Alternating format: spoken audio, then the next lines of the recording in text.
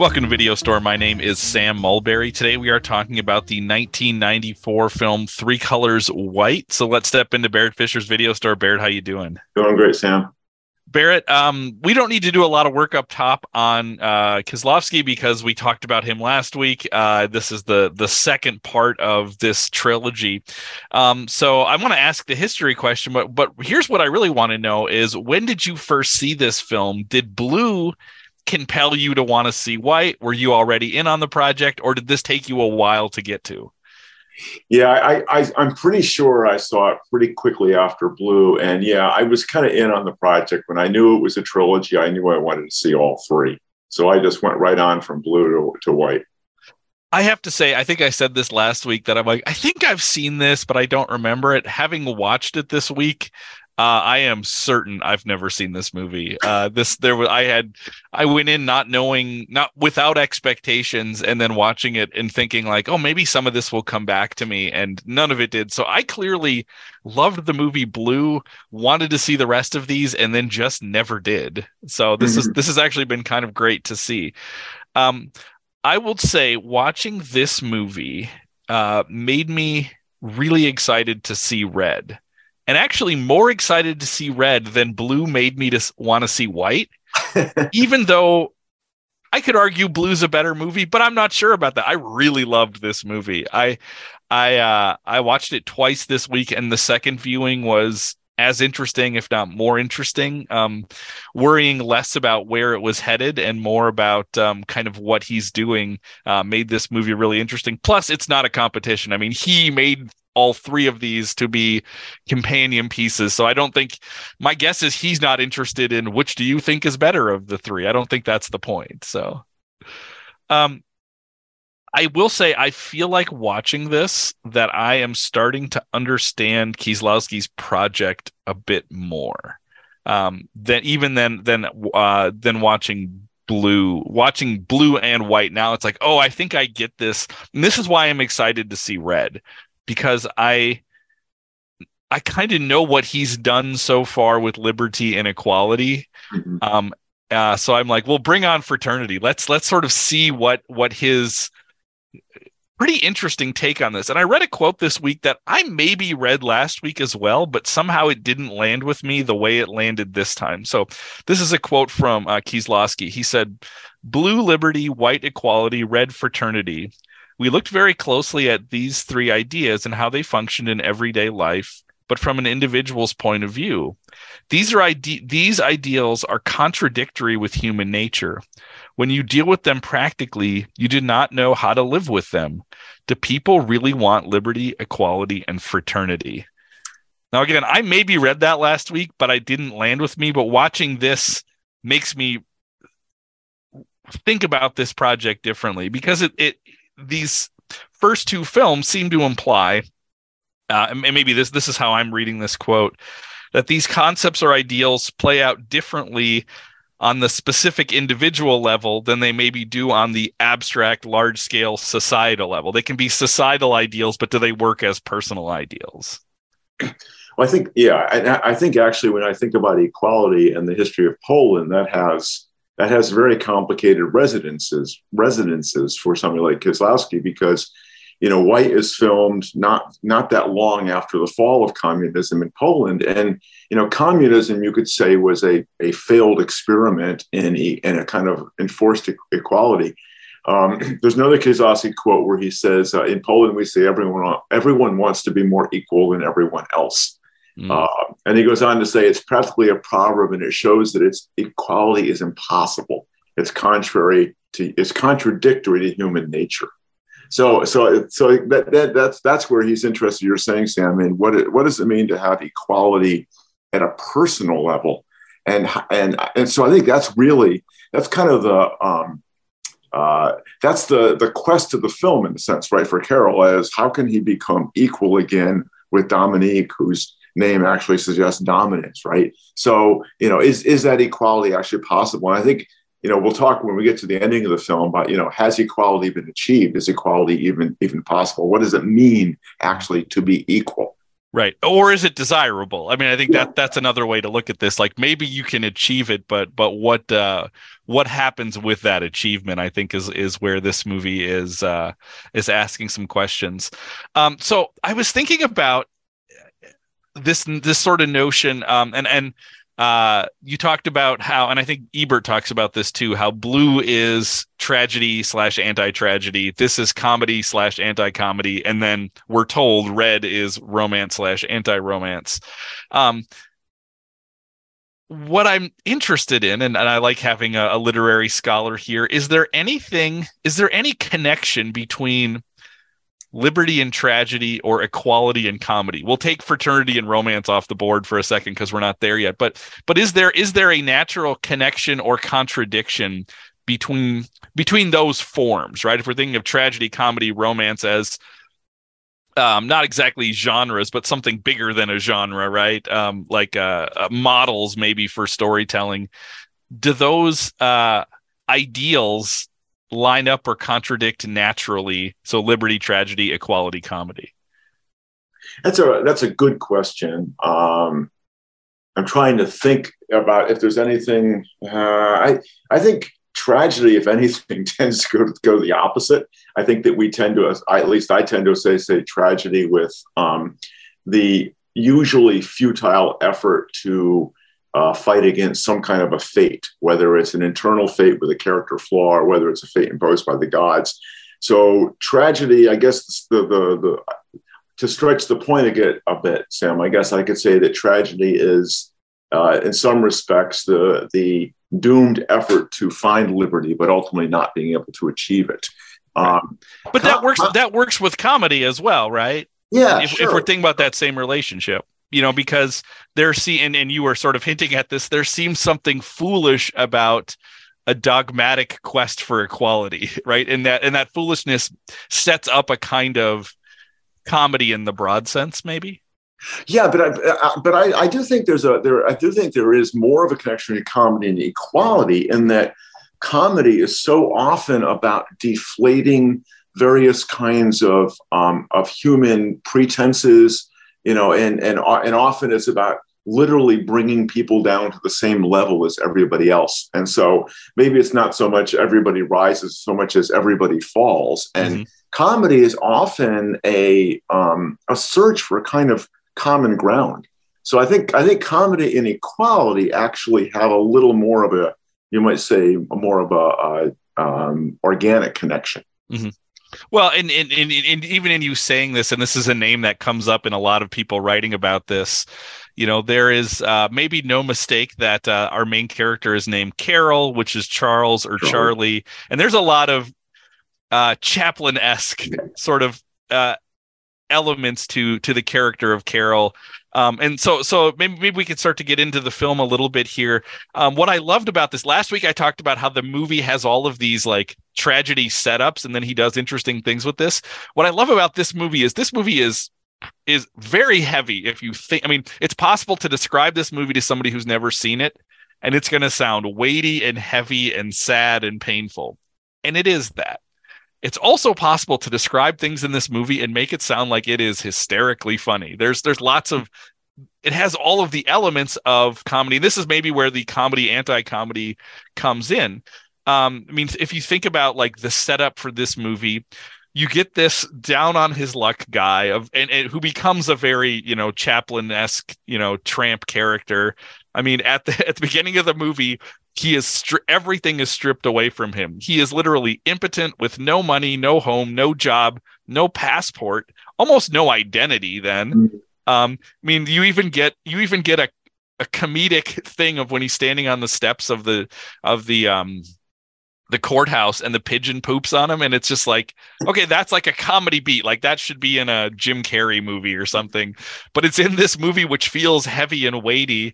But then you go forward and like you could tell somebody the story of the suitcase travel and then how the suitcase gets stolen, and it's like all of that should be in some versions of this story. That is all very funny. Like that is a very funny setup.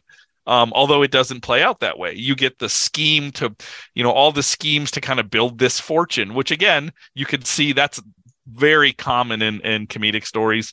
And even the fake death as this like crazy plot to win his wife back or something, like you could pitch all of that stuff as comedy, but in this movie none of it comes off that way. But then it kind of does too. Like it's somehow circular. Like it's not, but then when I watched it a second time, I'm like, well, this is actually kind of a funny movie too, in a weird way. Well, I don't think that, maybe this is understatement. I don't think that Kieslowski is a naturally comic person. He himself calls it. He says, "Well, maybe it's a lyrical comedy. Maybe it's a sad comedy." But I mean, even a sad comedy is a great description. But no, it's certainly not a laugh out loud comedy. But it's really interesting, Sam, because what you're describing is how generic elements of a film don't necessarily work the way we expect them to if they are filmed in a particular way. Mm-hmm. I think the only moment in the film that's to me kind of close to laugh out loud is when he opens his eyes on the he's in that big refuse heap and he says home at last. Yes. So or when he gets back to his brother's place and he says, too bad you missed Christmas. So yeah, those are moments where maybe you might chuckle a little bit. But I think Kieslowski is he's kind of going simultaneously for something that's comical, but also something that kind of strikes deeper than that. In a way, it makes me think a little bit of what Preston Sturges was trying to pull off in Sullivan's Travels. And in Sullivan's Travels, he had to do it in a sense by having two halves of the movie with different tones. And it's like Kieslowski is trying to do it at the same time. This is both simultaneously funny and kind of heartbreaking, heartrending, tragic at the same time. And I think you're exactly right. Naming him Carol, Charlie Chaplin. I mean, that's what Chaplin does a lot too. We watched City Lights a while ago, and that's a film that's both funny and yet at the same time it's kind of heartbreaking. So you could locate Kieslowski in that kind of bitter comedy tradition. Mm-hmm. Now, what's interesting about this movie, and I feel this way about Blue as well, and maybe this is just how he tells stories, is I think it was Ebert who talked about like his stories don't go from A to B to C, where it's hard to get out ahead of him. So like I watched this not really knowing where it's exactly headed, so I'm very drawn in by what's happening, and it sort of lulls me into this sense of like I am in his hands as a storyteller. And then he tricked me, it didn't occur to me. I was thinking a lot about equality, but it didn't occur to me that the bulk of this story is this large revenge narrative. Mm-hmm. And then all of a sudden it happens. And what's great about this as a piece of storytelling and a piece of filmmaking is Dominique is not in much of this movie. You're seeing it through Carol's eyes, but when you're in that hotel room, when she wakes up after Carol leaves, it's like all of a sudden it becomes her movie and you become very concerned and confused about what's happening, because in his revenge equality scheme, he turns everything around. So all of the things that had been his issues at the beginning are now her issues. And I think the best example of this is the little clip we get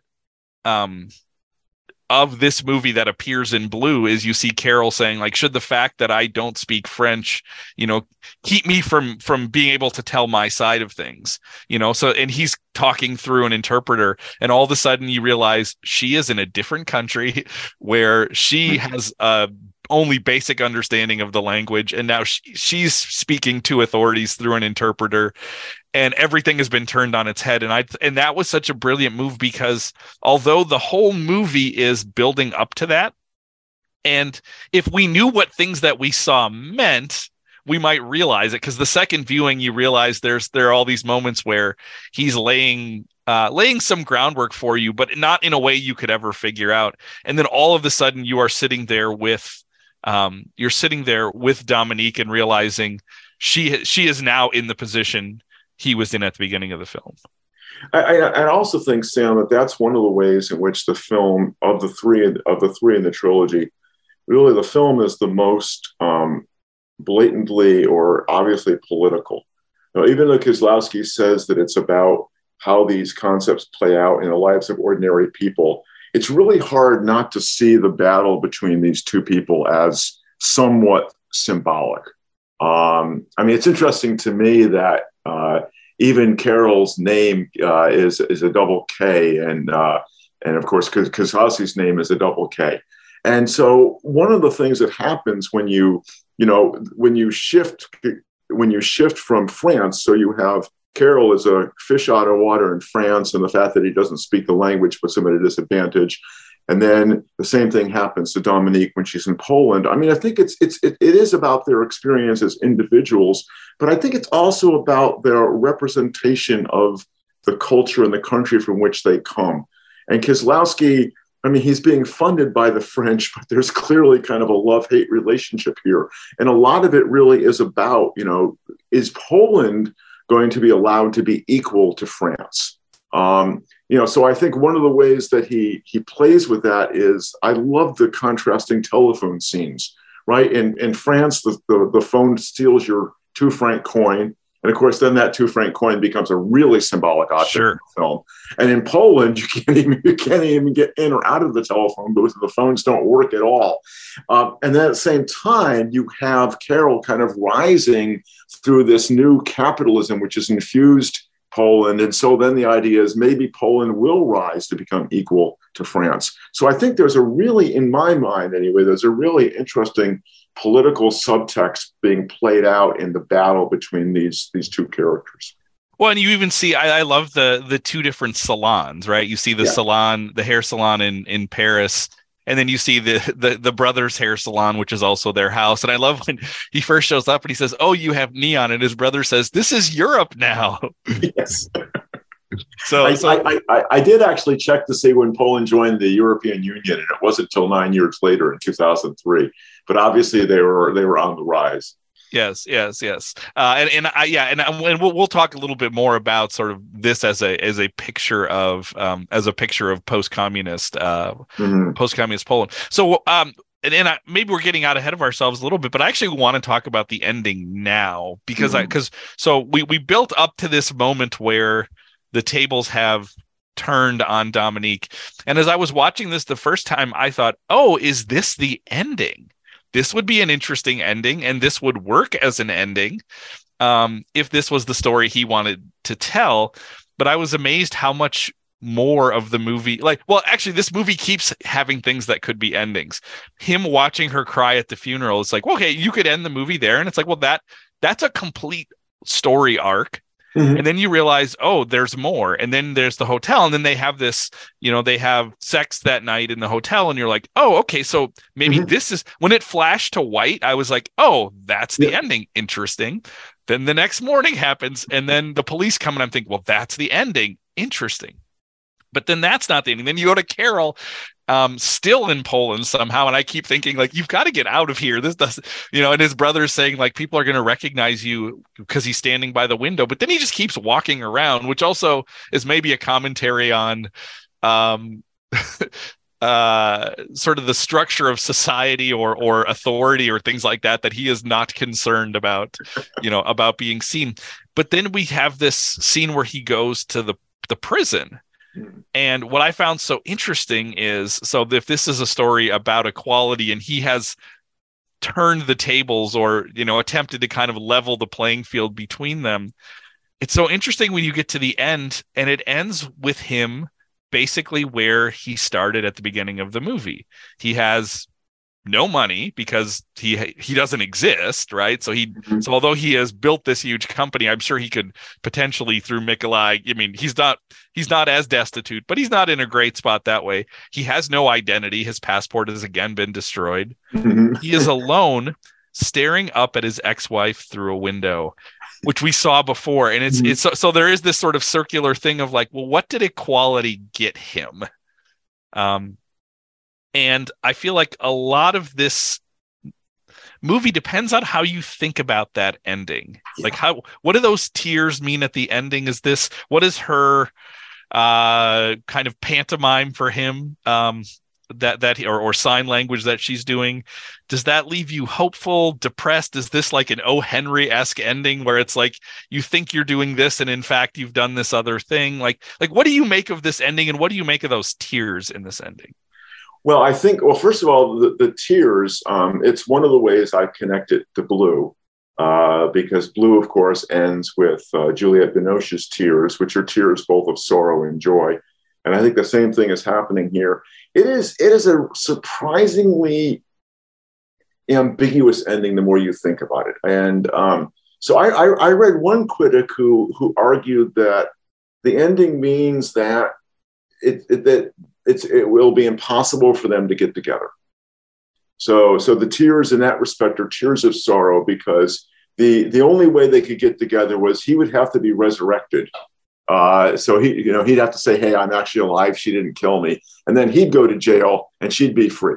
So one reading of it is that his attempt to achieve equality has completely failed. What he's done is he's achieved revenge, but she remains as inaccessible to him as ever. So that's one way to read it.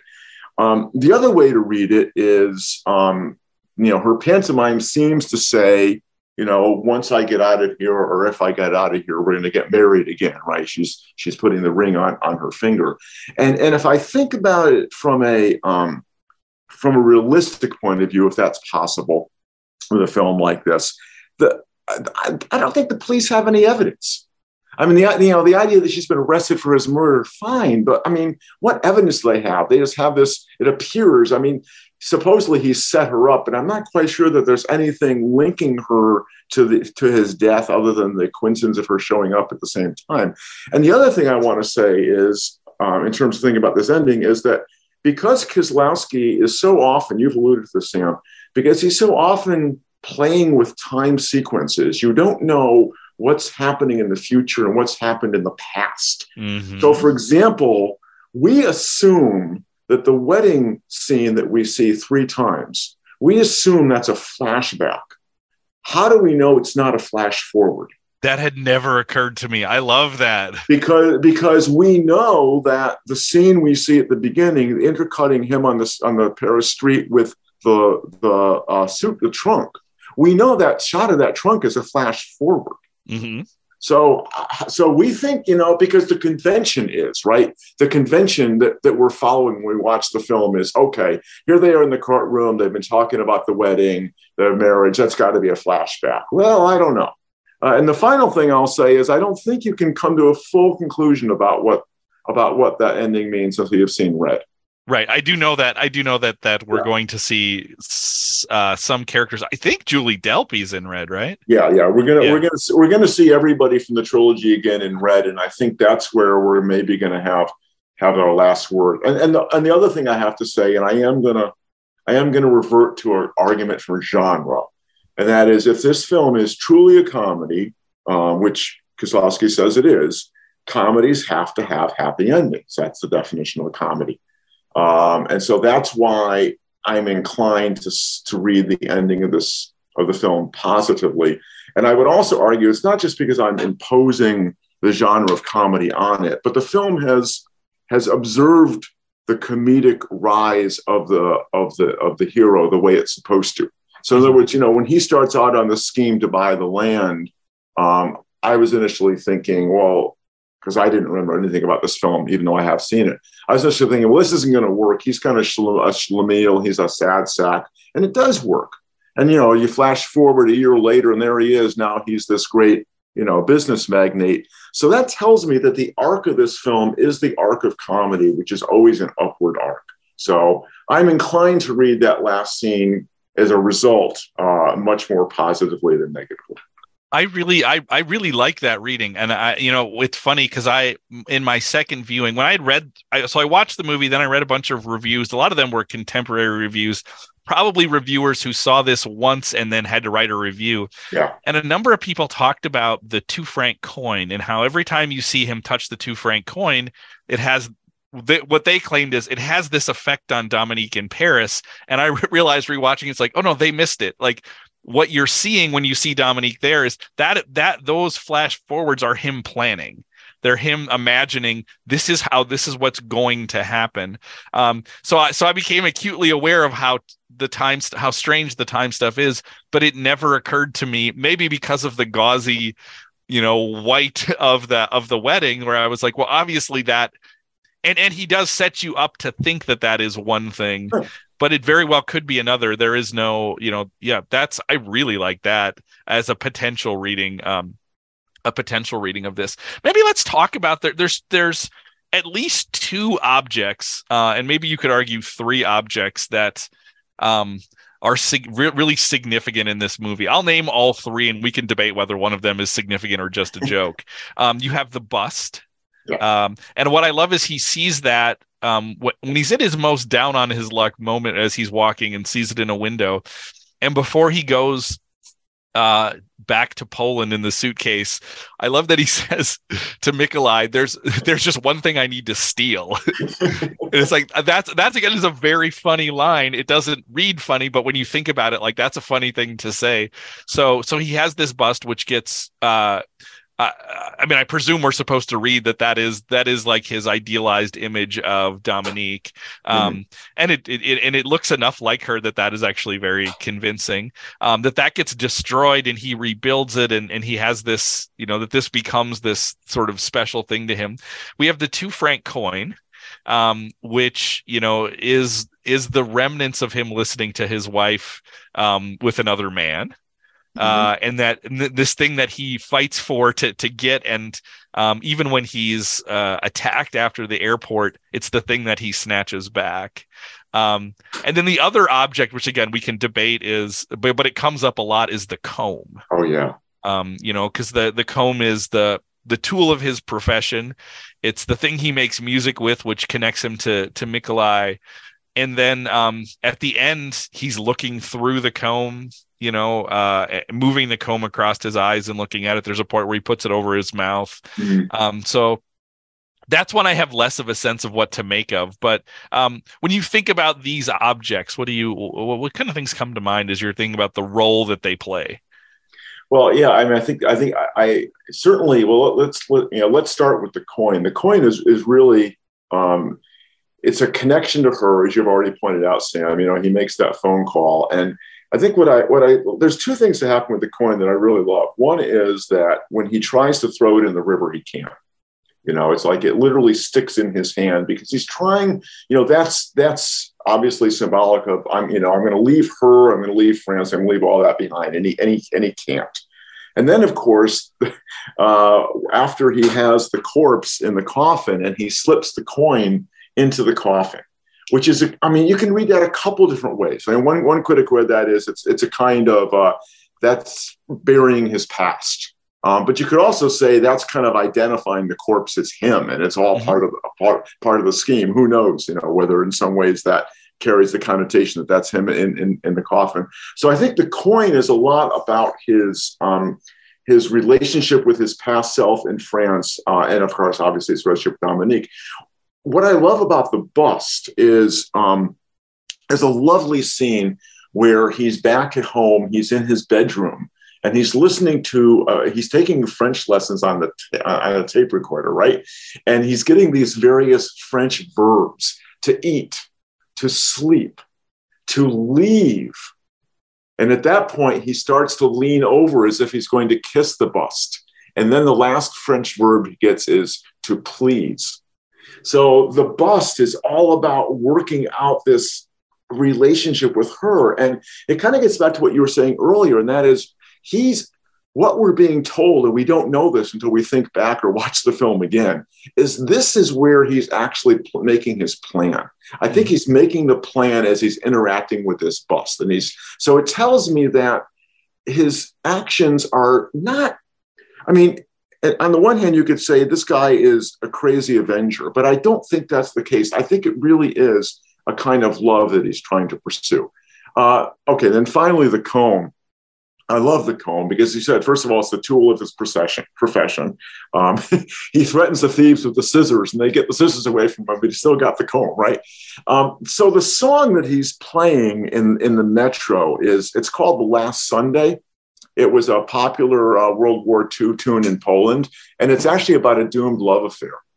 And then he plays the song again when he and Nikolai are standing in their, in their new digs for the business, and they look out and they say, one of them says, "We have Warsaw at our feet." And what's interesting is when they do that, they're actually looking out at a really significant building. It's the tallest building in Warsaw. It was built during the Soviet domination of Poland, and so it's a sense in which they are asserting ultimately their triumph over communism.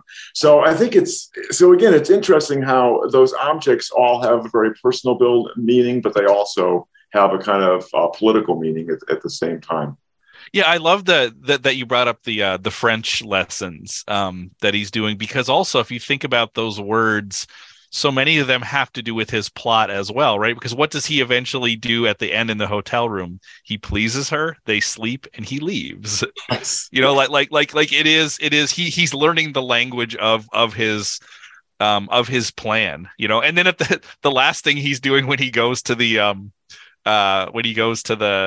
prison is he brings food. So it's almost like in reverse, like that's the reversal of that. I love the cast of this movie. I will say Julie Delpy is the only person that I'm aware of because she's in American movies. So I've seen her before, but I think Zbigniew Zamachowski, who plays Carol, is amazing. And it's one of those things where I should try this sometime. I think I could watch these movies without subtitles, and because once you know the story, I feel like it all gets communicated in eyes and things like this. But I love the broader cast too, because a lot of these are Polish actors who, I've never seen a Polish movie before, so I've never seen any of these people, but there are great faces, there are great performances. I love the guy who plays his brother. I love the guy who plays the attorney typing up the will on the typewriter.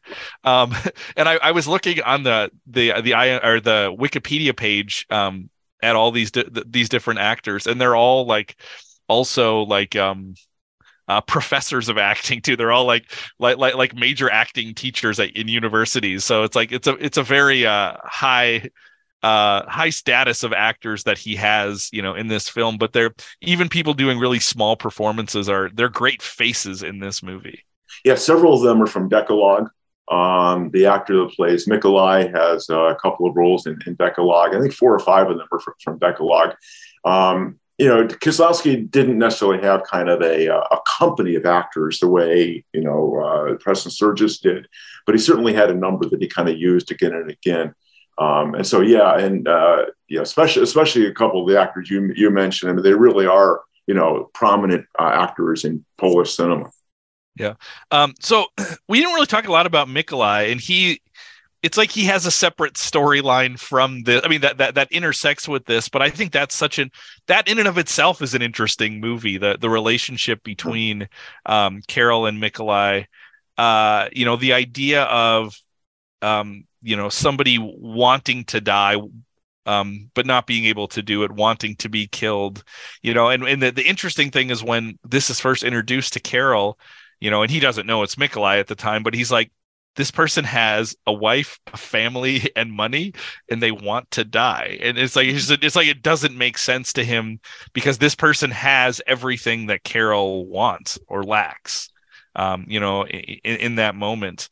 And then we get that the scene later in Warsaw where the actual shooting happens with where he shoots the blank, and there is just this like powerful moment of of a second life, a second opportunity, and I love when before he pulls the trigger the first time, he says, "Are you sure?" And Mikolai says yes. And then when he shoots the blank, and then he gets ready to do it again, and he's saying like, "This time it's going to be real." And he says, "Are you sure?" And he says, "I don't think so anymore," or something like that, or not anymore.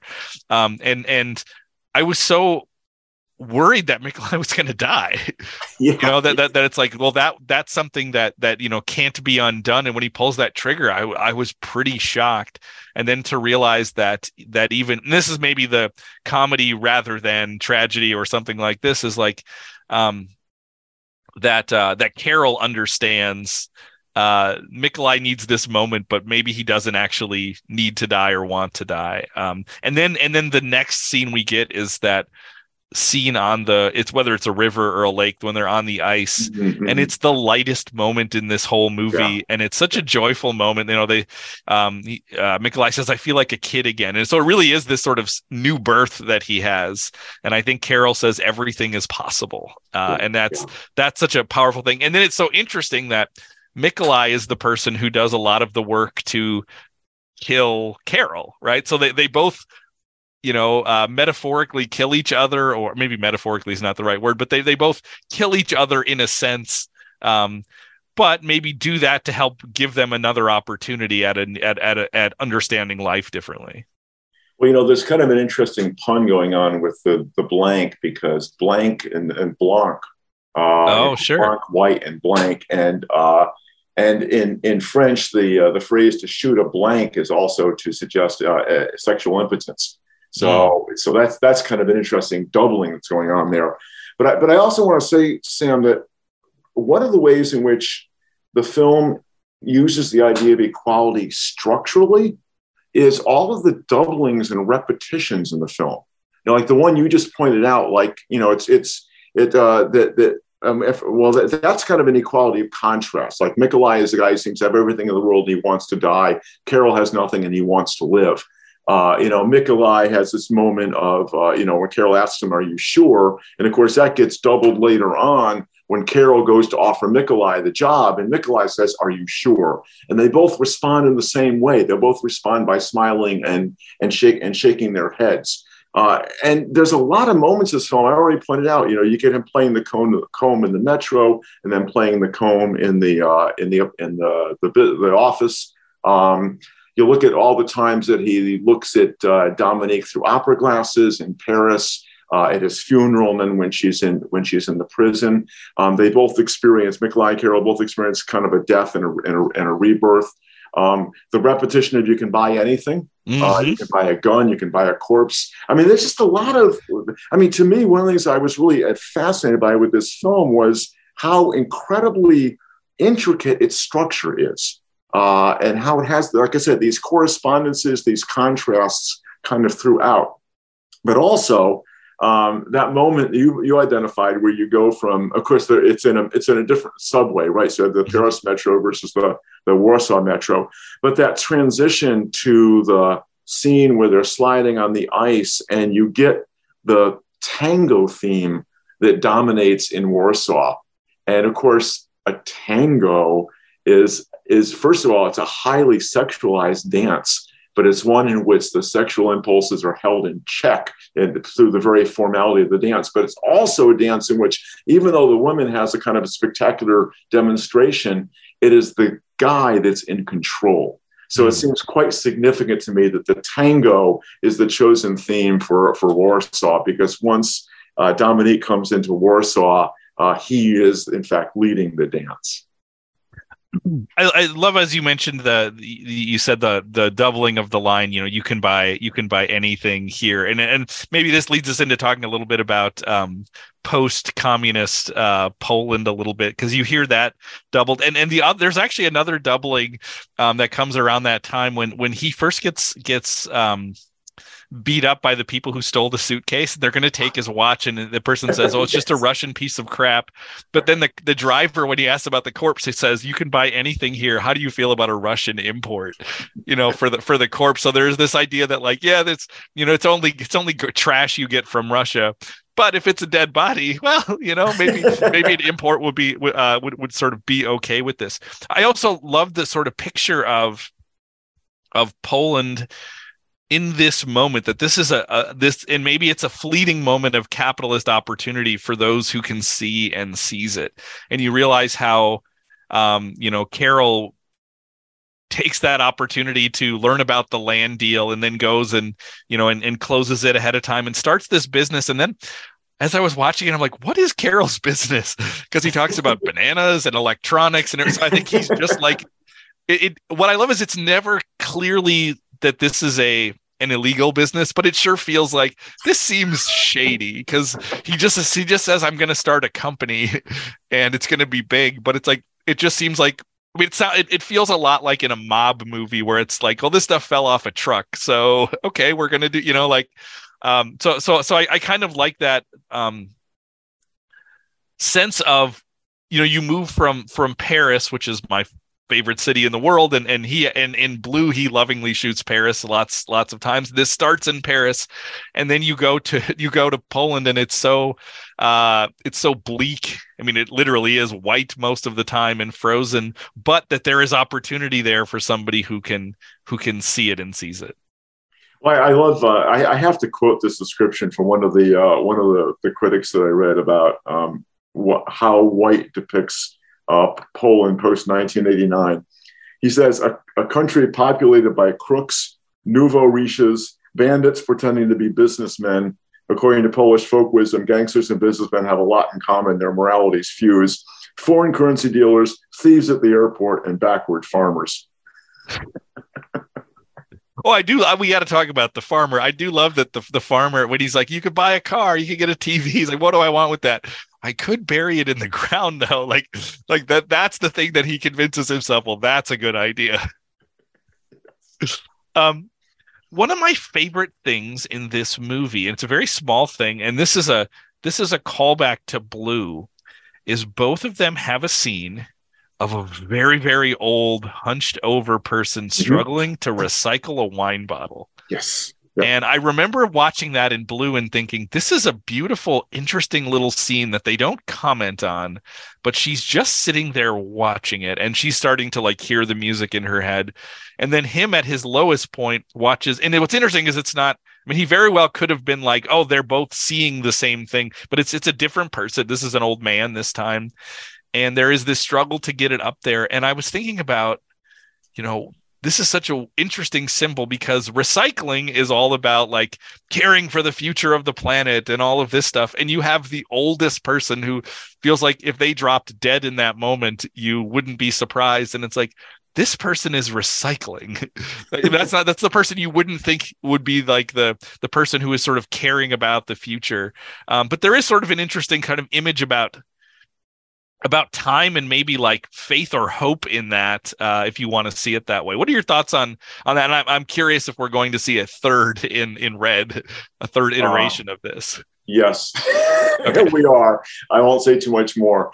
Okay, so I think what's interesting is that if I'm recalling it in Blue, the recycling is going on.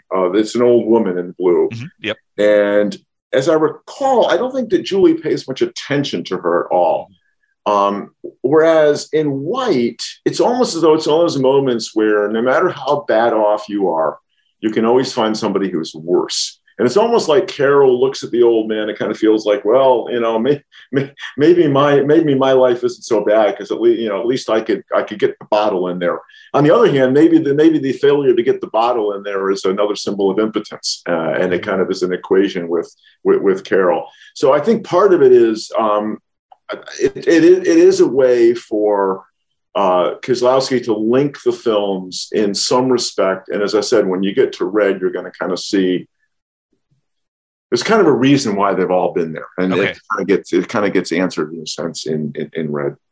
Well, I'll wait for that then. I was assuming it was just so cool to see it again because that scene jumped out in Blue, and we didn't talk about it because I was just like, well, I don't know what to make of that. And when I saw it again, I thought, okay, here is something. So we'll wait on that. I have a few small items, but anything you want to talk about with this movie? Well, just one thing, and I want to stay on the recycling scene for a minute, and that is that somebody I watched an interview that Kieslowski did for French TV, and somebody asked him a question about are you ever worried that the audience won't make the effort that you're asking them to make to watch your films? And he talked about the fact that, well, I think that, what I do in the films, I try to give them sort of like a mystery or something to look forward to. So, and he talked specifically about the trunk. And I think in some ways, the recycling scene works the same way. I think that you're a little bit baffled by it. You're like, why is that in the film? And I think it's a way to keep the audience sort of paying attention, even if there isn't a payoff immediately. And that's one of the things I really love about Kieslowski. I think he's among the most accessible of art house directors. He makes the audience work, but I think I don't think he makes the work as impossible or as difficult as it can be in some other filmmakers. I want to mention two things. One, of course, the terribly obvious one, that whereas in Blue you have the blackouts and the music swells, in White you have the whiteouts and the sound of Julie Delpy orgasm. Although he uses, towards the end of the film, he uses both blackouts and whiteouts. Mm-hmm. But I thought, and you mentioned the whiteout earlier, Sam, so I like that. Kieslowski said that white was a difficult color to make kind of dramatically vivid the way blue and red is. I love the fact that in the bedroom scene, in the hotel scene at the end, that the sheets are red, looking forward to the next film. But there is plenty of white in the film, especially the wedding veil, the alabaster bust, all that. The final thing I have to mention, because it connects with the movie we watched not long ago, of course, when he and Nikolai come up out of the French. This is one of mine, yeah. Yeah, and you have the poster from Contempt, which originally was going to be an image of Michelle Pfeiffer. I'm glad they settled on Contempt instead, because that's exactly what's going on, right? Mm-hmm. That's what he's feeling from Julie Delpy is exactly what, in the case of Contempt, an Italian man was feeling from a French woman. So the more I watch this film and think about it, Sam, the more impressed I am by how intricately constructed it is. And I have to admit, when I first saw it many years ago, I was disappointed by it.